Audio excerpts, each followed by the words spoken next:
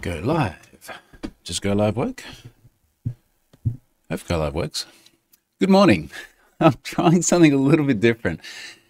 It's from OBS, which I've been using the whole time, for however many years, including last week when we had some problems, but I'm back in my office.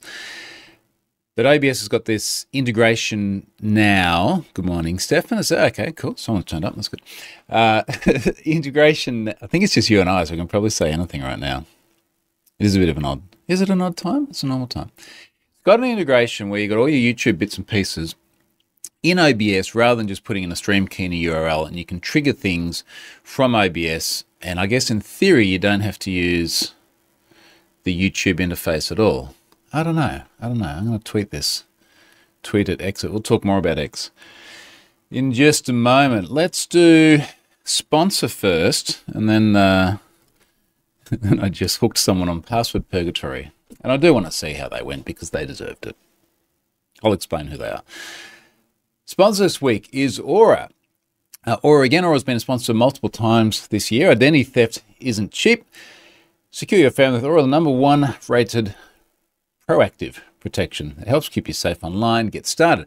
Now, I've mentioned Aura in those previous sponsorships and said I really like what they're doing. They are US only at the moment. I would like you, if you're in the US, to go and check them out because they're doing a good thing. And if you're not in the US, to give them a nudge and say, please come to other parts of the world because we need good identity theft protections because the ones we've got, I think you know some of the companies we've got, yeah, not as much. The smart, simple way to stay safe online, all in one, digital safe for the whole family, protect from identity theft, fraud, and online threats. Starting with a free trial of $0 for 14 days. Go and check out Aura. Big thanks to them for sponsoring me again this week. We are at the very, very end of the year too. Must only have 2 of these left. Well, okay. Now, as I promised, it's not on the schedule, but I did just hook someone. In fact, while we're here and we're all troubleshooting, Cloudflare workers you can send email from. Now, I wrote all this up, but it's one of these things where it's like, it's not important enough and it's in the basket that's too hard that I haven't done it yet, but it's bugging me. So you can send email from a Cloudflare worker. I wrote this up a couple of years ago, whenever it was, that I set up Password Purgatory. After I hook someone, I get the worker to send me an email to say, hey, you've hooked someone, and it's got a deep link through to the replay, if you like, of their time in hell, hell being the Password Purgatory. That hasn't sent email for a very long time. Nothing's failing as far as I can see. And I think it has to do with SPF records that I should have for that mail provider, but I don't have. I can't remember who the mail provider is. And when I started Googling it, it's like, why isn't there something obvious about how to configure this so that it works? If anyone knows how to successfully send mail from a Cloudflare worker, please let me know, because it's a bit of a shame that I have to do it this way. Now, when I say this way, the only way now I know when someone's in Password Purgatory is they email me back and they say, I'm having trouble registering on your website, which I find hilarious. So here's the story with these folks. I'm going to name these ones because screw them, I hate this crap. Subject here. In fact, Charlotte was looking over my shoulder before and she said, oh, cool, you're up for an award. No, I'm not. Subject, Troy Hunt recognized for top 10 innovative leaders revamping the future of cloud. Now, as soon as I saw that, that just sounded spammy as hell. I'm going to try and find a Password Purgatory link from a previous one that I've shared here, and then I can get the deep link, and then I can get the GUID off the email that I sent them over there. Okay, right, so, hi Troy, greetings. I am, and I'll censor the guy's name, but I am person representing CIO Look Business Magazine. I'm thrilled to inform you that our editorial team at CIO Look has chosen you for the cover story of an upcoming editorial edition. So far, so good. This edition is titled The Top 10 Innovative Leaders Revamping the Future of Cloud in 2024. And you look at it and go, well, maybe I was. Maybe I was revamping the future. I knew I wasn't. Revamping the future of cloud. It goes on. Oh, geez. I didn't even read all this because it's such crap. Basically, they're telling me, you, whoever they send this to, that you're fantastic and that the editorial and promotional benefits of this award are your image is on the cover. I'm going to put this over here and I'm going to zoom it in. It's too early. I can't read this. I'm not pausing for dramatic effect. I'm pausing because I couldn't see it properly. Why is it in a serif font as well? Your image is on the cover of this edition. 8 full pages of profile in print and online magazines. Who reads this crap knowing that it's all bullshit? Print-ready, high-resolution PDF of your profile with reprint rights, logo of your participation to use on your website, media and press release, digital certificate of honour for your participation in this edition. Crap, please send us $3,000. And the way they say it is, note, there is a nominal cost of $3,000 US for the above mentioned, that's $4,500 of my dollars. That's a lot of money. We'd be delighted to feature you as the centerpiece of this edition. If you're interested in seizing this opportunity, please let us know. As Fritz has just said, sounds like the bullshit generator, which it does. So I, of course, immediately drop this into Password Purgatory and it responds. And it says, this is exciting and might empower a cutting-edge partnership. I'd like to invite you to leave your information on my special registration form. Will only take a moment. We look forward to exploiting the cross-platform mindshare together. And that was from the bullshit generator, literally, Fritz. So there you go. Now, when I send that back, that has got a GUID in there. And if I take that GUID and then I pop it into the passwordpurgatory.com page, I should be able to pull up exactly what their password purgatory attempts were. Spammer made 18 attempts. You know, I'll just tweet this. I'll tweet it, and then it's easier for everyone to find it. Let's have a look. New password purgatory spammer hit. And I'll put the little devil emoji, as we like to do. Let me just make sure this person hasn't gone and put all these PI up. Fucking name in it. I can't share it. I can read it, but I won't put his name in. All right, I just have to explain what it was. So, keeping in mind that this has come from CIA Look Business Magazine. Do they say what the name of it, the edition or anything in here? We'll just get straight to the passwords. I'll read the ones I can read. Started out trying to put insights 987 at $. Now that's insights with a capital I, because you've got to have an uppercase, but he must have done that already, knowing that that's often what is done. Now, Password Purgatory comes back and says that the password must end with dog, like D-O-G. Scott's here. G'day, mate. He's talking about Password Purgatory here. I got one of those business ones, award things, where it's like, you have been chosen. You are the chosen one for this award. We're thrilled to announce your success. Please give us money. Hooked on Password Purgatory. Must end with dog. Now, this person's not real bright because all they've done is they've just taken off the symbols at the end. Hasn't worked. Then it says it must be 12 to 16 characters. So they've just gone insights 1, 2, 3, 4, 5, 6, 7. Then it says password length must be even. So they've added 8 to the end. Attempt 6, 36 seconds later, because I do tell you how long they wait between each one. It says it must be 12 to 16 characters long, so they put in an @ symbol somewhere as well. Still wasn't right. So I've said the password must be 12 to 16 characters long. This person has put in their first name, their last name. This is why I'm not going to tweet it now. CIA Look. So imagine like John Smith, CIA Look. Anyway, they keep going. They're just doing the same thing. There's only one thing to do for this. I'm going to drop the email he just replied to me with back into the Send Spammer Back to Password Purgatory folder, which will automatically send him back to Password Purgatory. Now, as I mentioned earlier, I do need to figure out why these Cloudflare workers aren't actually sending email, because what I want to do, I want to level it up a little bit. I want to not only send the notification email to me once the spammer is hooked, I want to send it back to them and say, thank you for playing along. I do have a blog post that's been in draft for ages about spam. I want to link that to them. I want to rub their nose in the naughty spam behavior.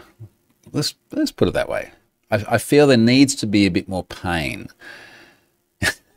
because I think they deserve it. I might be asking for trouble here, but I think it'd be fun. We'll see. All right, on to other things. Where were we? IoT, UV, and solar sensors. So it's gotten hot here. You'd love it at the moment, Scott. You would be melting, mate. Where are we exactly at the moment? We're apparently this is going to be a record heat wave year, which tends to be the trend these days.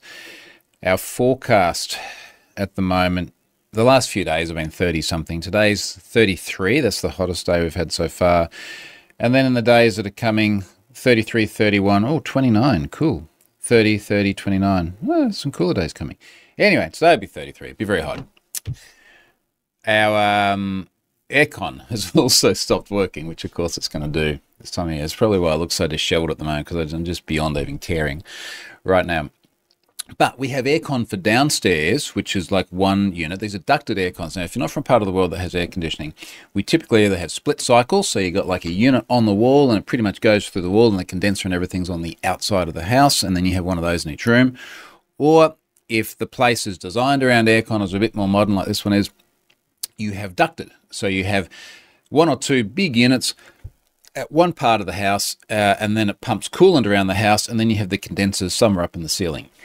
So we have learned that ours are above our ensuite, and as part of fixing this, we're going to have to demolish the ceiling in the ensuite. Ben says I'd sort of been for a swim. Oh, look, I was at some point. I can't remember if I've had a shower since then or not. We'll have to see. So we've got these two external units, and they are 16 years old, and they sit out there next to the salt water, running for a significant portion of the year. Less these days because we have ceiling fans as of, I think, sometime earlier this year, which is a saving grace given that one of the units isn't working now. And then one of them cools everything downstairs, and then one of them cools everything upstairs. Well, the one upstairs normally cools upstairs, but as of a week or something ago, it decided to stop.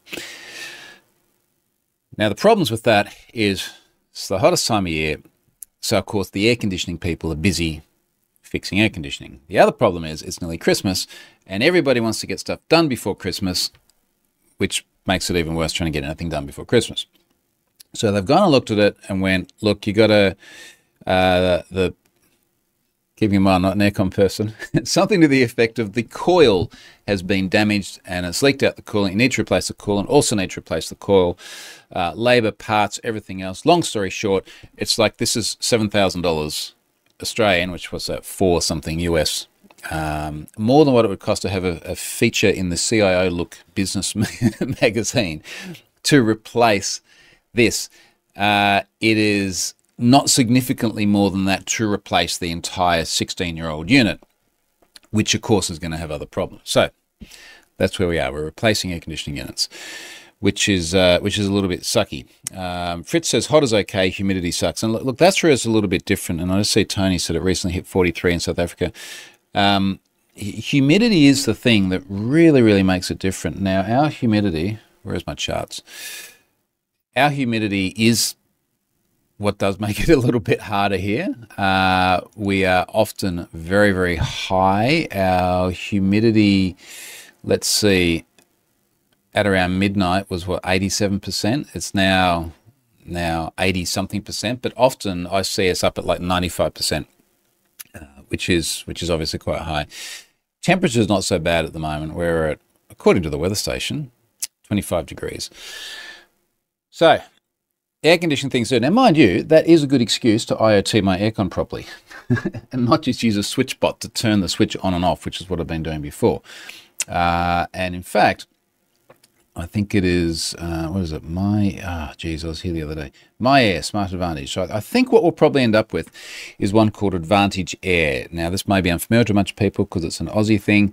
When I was looking around earlier on about retrofitting IoT to our existing units, this name seemed to come up a lot. It looks pretty cool. They basically put an Android panel And then I'm thinking, yeah, now I've got to have another thing to patch and update and everything else. That'll go on the IoT network. An Android panel to control all your zones. Much better control than we have at the moment, because we can basically just set the temperature of the unit and then turn zones on or off, and then everything in that zone ends up at the same, any of those zones ends up at the same temp. This does like zone by zone control, a whole bunch of other stuff. Plugs into all your IoT. And then there's a Home Assistant integration written by the guy who just coincidentally wrote the Splunk integration for Have I Been Pwned domain search. And he's up here close by. So I figure maybe that's a safe bet. I think that's what we'll end up with. Not such a problem not having it done before Christmas. We're going away on Boxing Day to Europe to spend time with Scott and Stefan and a bunch of other people in the colder parts of the world, so we've only got to get it done at the end of next month. Anywho, UV and solar. So, yeah, Scott's saying, lol, patches for an old Android tablet, good luck. Yeah, I'd feel... I wonder what the interface is. Like, I wonder if it's just a web page wrapped in an app. I'd so much rather have a couple of, like, iPad minis or something. I don't know. We'll see. Maybe it'll be fine. I don't know. So we'll be off to Europe. As Ben says, it's cooler. We're going to be in France and Italy and Oslo, which will definitely be cooler than here. So that'll be done when we're back. Now, the UV and the solar... Several years ago now, I got a Davis Vantage Pro weather station. I think that's the same one you've got, isn't it, Scott?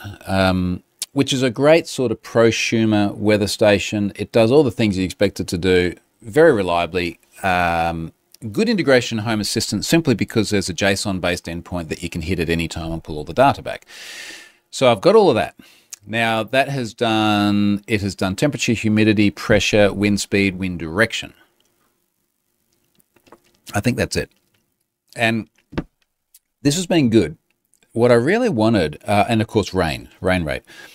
What I really wanted is at home, the whole idea of the IoT stuff is to try and make life better, which it usually does. Now, part of making it better is we go through several phases of the day. So there's a phase which is morning. And what I'm doing at the moment is just automatically at 4:30 in the morning, I'm saying, turn on a small set of lights, turn on the coffee machine. It's so that it's warm enough by the time I got up.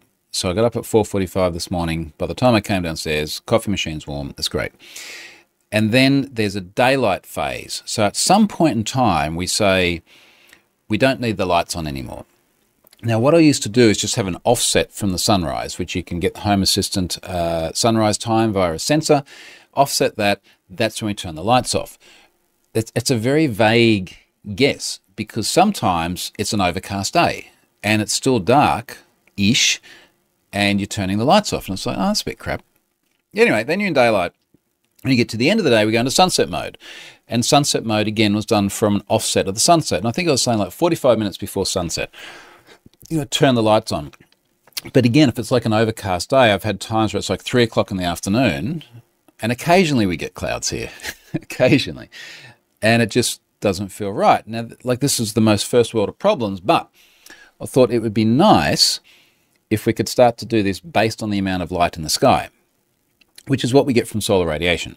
So the solar radiation sensor obviously tracks how much sun we get. We get both solar radiation and UV. I was doing a bit of reading on this the other day. They are related but different things, where UV is very much just the ultraviolet light, whereas solar radiation is a combination of different things.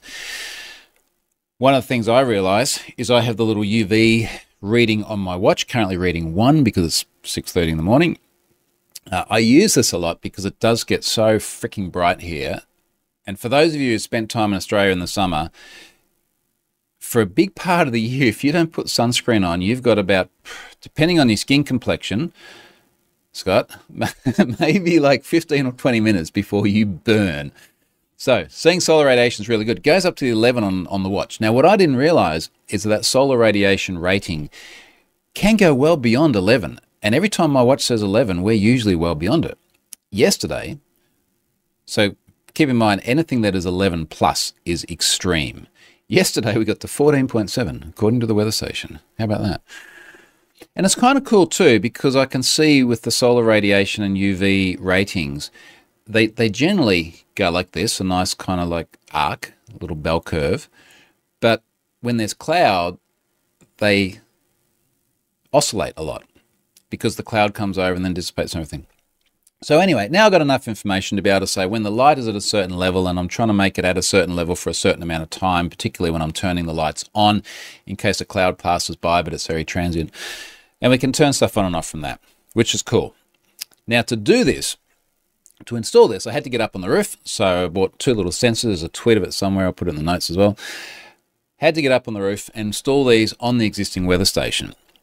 Now, people here are probably like me in that we're nerds. We like tech. If tech comes, you want to play with tech as soon as it comes. It's not like you're going to get it and you're going to sit it there and go, I'll get back to this tomorrow, or later in the day when it's cooler. You want to do it now.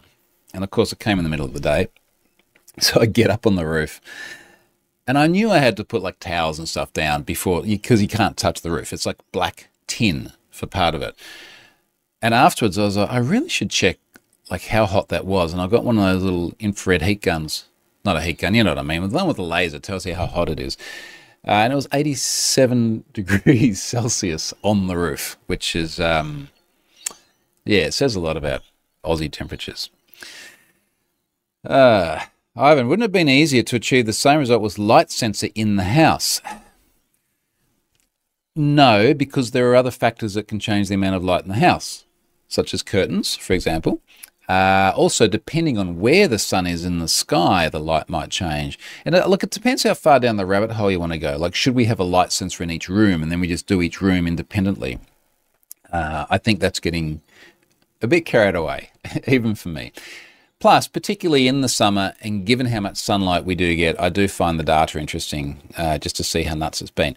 I might find there's other good reasons or other good things we can do with things like sudden drops or increases in sunlight as well. I'm kind of curious if there are other options there. We'll see. Anyway, let's talk about balloon fetish videos. It's something that we didn't see coming, is it? So one of the things... Oh, sorry.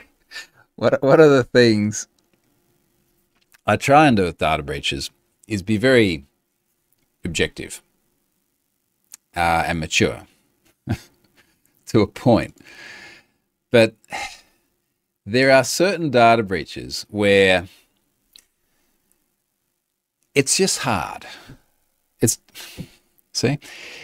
difficult to maintain your decorum. Now, I tweeted this one. In fact, it was interesting. It was a very small data breach. And we're going to talk about exactly what it is in a moment. Very small data breach. Multiple people drew my attention to it, though, because probably due to the nature of it, it got attention. Now, where are we? Here's the story. Headline: Notorious hacker wipes clean video hosting site for balloon... air quotes, enthusiasts. Now, when I saw balloon enthusiasts, I thought, oh, it's like making bunnies in the shopping centre and giving them to children. You know, like that's obviously what it is. It's something very, very simple. Turns out, no. Inflate Vids. Here's the Have I Been Pwned description. Inflate Vids, the inflatable and balloon fetish videos website, had 13,000 records breached this week. Data included email address, username, IP address, gender, SHA-1 password hash. Good on you guys for that one. 32% of them already in Have I Been Pwned. Now, as I quote tweeted here, I said, their site is down, so I can't see for myself, and I'm probably going to regret asking this, but what happens in balloon fetish videos? Now, it actually turns out it's less dirty than what I expected. I have been on the internet for too long, I think. And apparently it's more, you know, I'm just going to read people's responses. I'm going to see if the site is back online first. And then we can, I don't know, watch it together. Let's see. Is it back? Inflate Vids. I'm not sure it is back. Let's just look at the responses from people when I asked what it is. And go back to there, back to the quote tweet.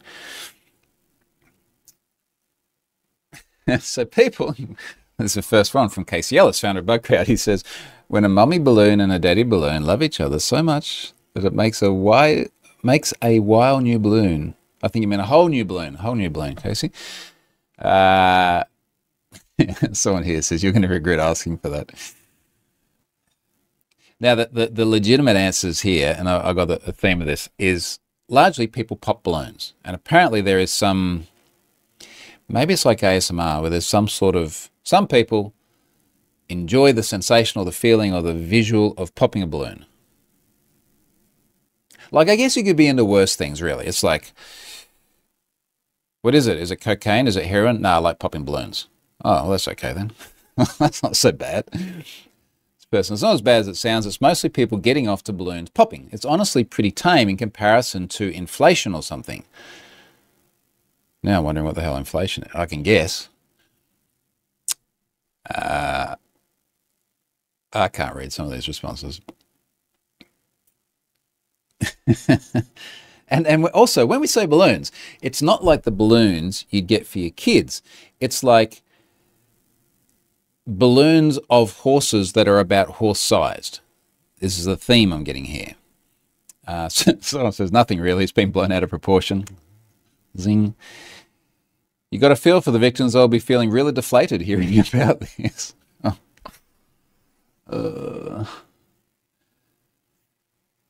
I think that it's like this tweet. Things that unexpectedly blow up. Oh boy, oh boy, oh boy. Pretty girls pop balloons.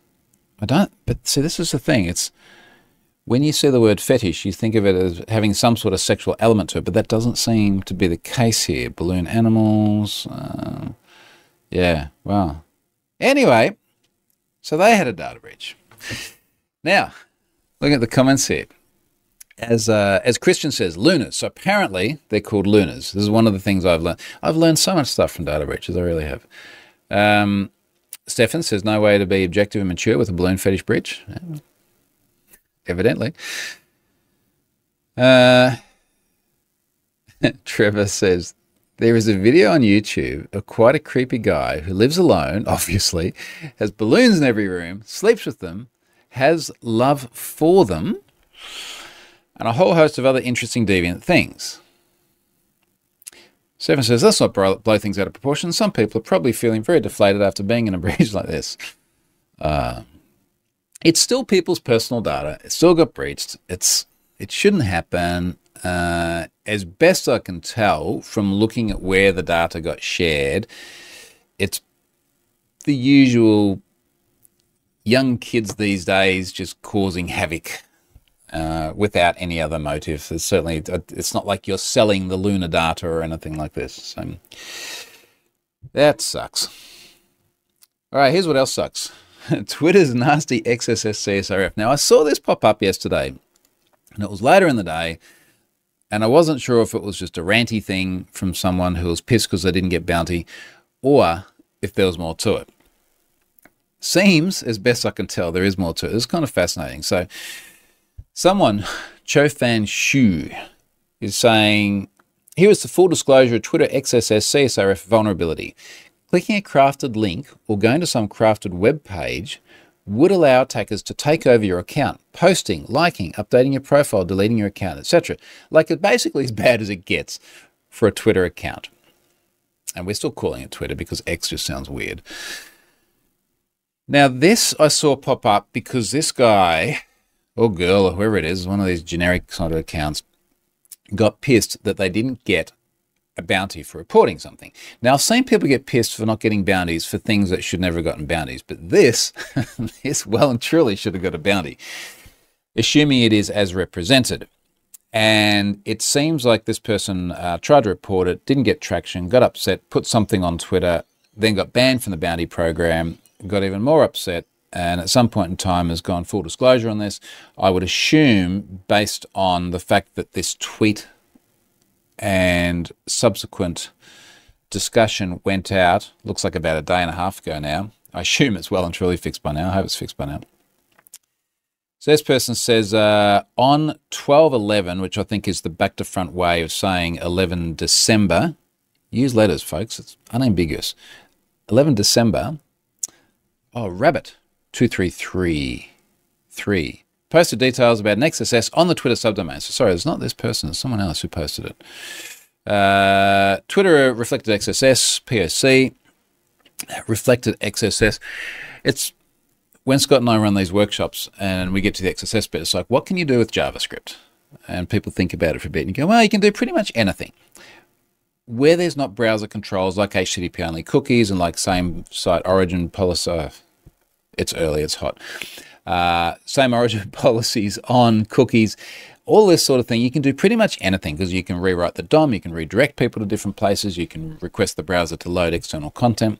You can do a lot with XSS, but things like HTTP-only cookies and same-site policies are there to stop the bad things from happening. So this person goes on.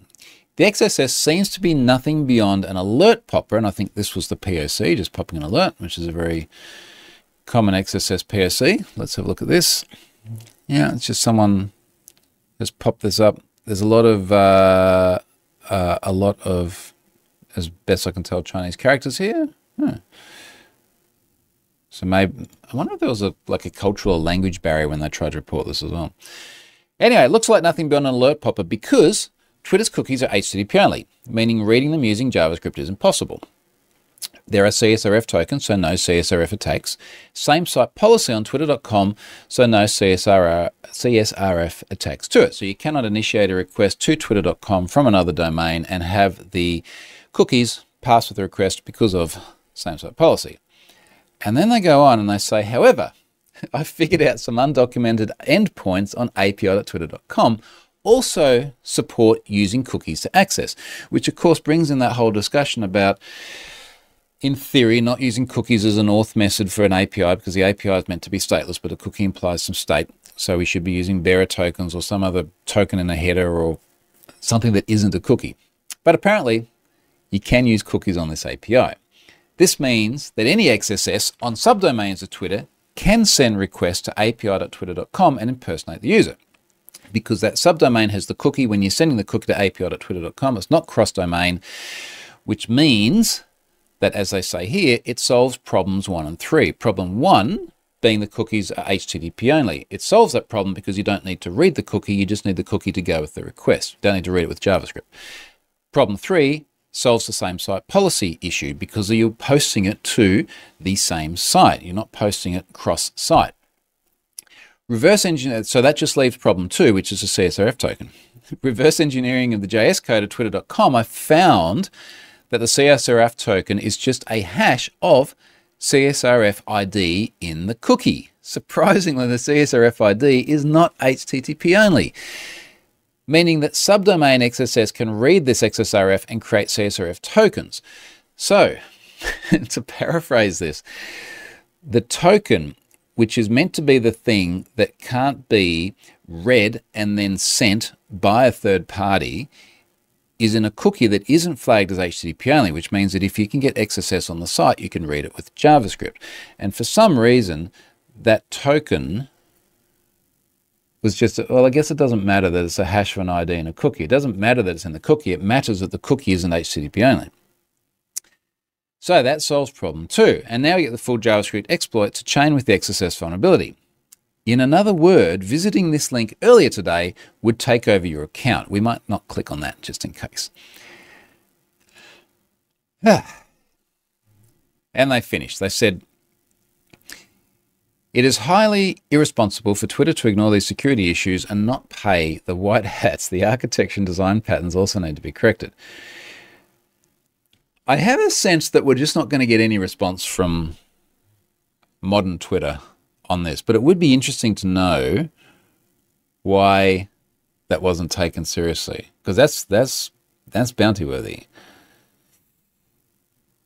Top reply here is from Jim Manico, who's Scott and I know well. He says, this is amazing. Just a brief note. Anytime you have XSS, you automatically have request forgery, and it's not cross-site request forgery per se. XSS leads to same site request forgery, always.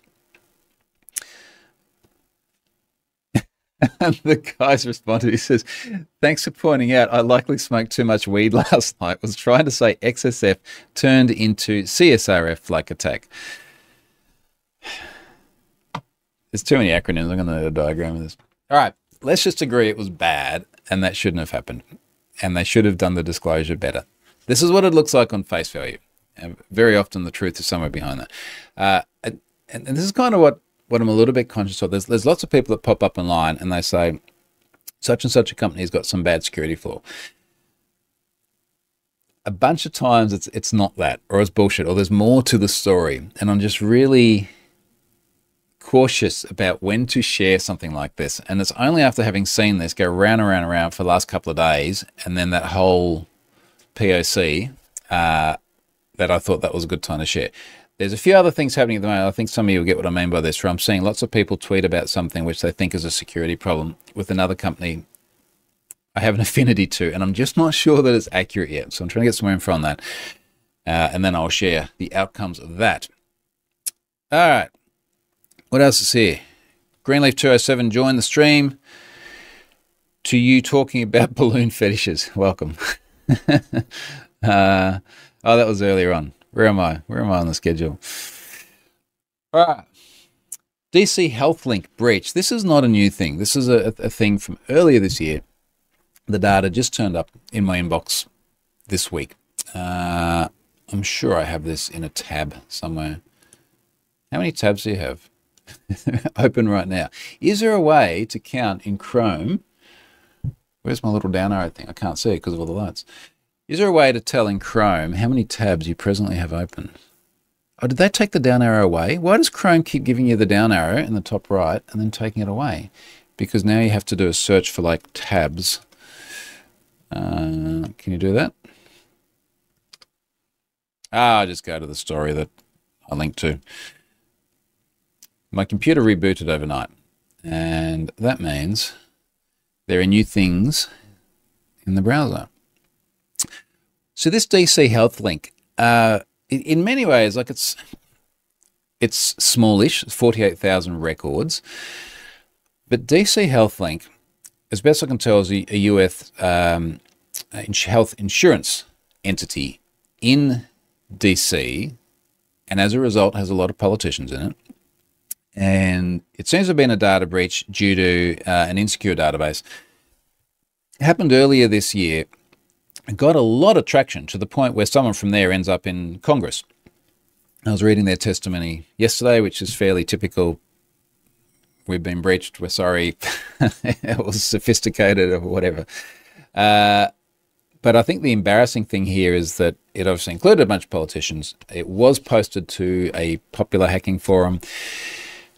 There was then some contention around different parties involved in this, where it was sold by one party, obtained by another party, posted by a different party, who then also blamed it on something to do with Russia.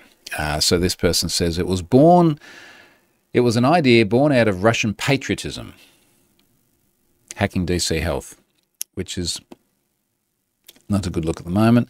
So posted on this particular hacking forum by someone under the pseudonym of Den4, claimed that he is a Russian national, but that claim could not be independently verified. Asked to show proof of his nationality, Den4 said, "You just have to take my word." Yeah, because why not? Yeah, rando hacker person. Initially, Intel Broker offered the complete data set for sale on March 6 for an undisclosed sum on the hacking forum, a site where breaches were frequently announced and data posted and sold. The post was pulled down shortly after it went live on March 8. House Speaker Kevin McCarthy and a bunch of other folks said in a joint letter to Health Benefit Exchange Authority that the FBI informed them that it had purchased the data, which is interesting, isn't it? Feds paid for the data. This would not be the first time databases containing a massive amount of sensitive information about US lawmakers and other government officials were attacked by hackers. And it goes on and it goes on. And incidentally, I mean, just about every data breach has got .gov email addresses in it, or .mil, or police email. Like, it's all sorts of important people who tend to be in them. This one was perhaps a little bit more sensitive because it's got things like social security numbers in there, which are a big thing in America. I still can't quite figure out why you're so dependent on these numbers. I mean, I say this, but how many problems did we have after the Optus data breach and people had their driver's license numbers exposed? So, nothing of a really sensitive health nature in there. There's dates of birth and genders and ethnicities and things which which are personal, and for many people they may consider sensitive, but there's not procedures that you've had or health conditions that you've had, so maybe not as bad as it could have been in that regard. Regardless, I flagged it as sensitive because it is health-related data, so it's not publicly searchable. You need to either verify, control the domain, or use the little notification feature when you do a search for email address to see if it is in there. So, look, a bit of another day on the internet, to be honest, with this data breach. Alrighty, so I think that's everything on my schedule for today, folks. We've got one more of these to do before Christmas, which is going to be in a week from now. The video is going to be in a week from now, and then the one after that I'm going to be doing with you, Scott, from Paris, mate. So let's carve out some time to do that. When I tried to do all this I was going to say remotely, via laptop last week with Charlotte, we had some mic problems. I'm going to fix these mic problems by having bought new mics and other bits and pieces to try and make sure that when we do it from Paris, it's all going to be nice and smooth. So thanks, folks. See you later. I hope you stay cooler than what I will be today.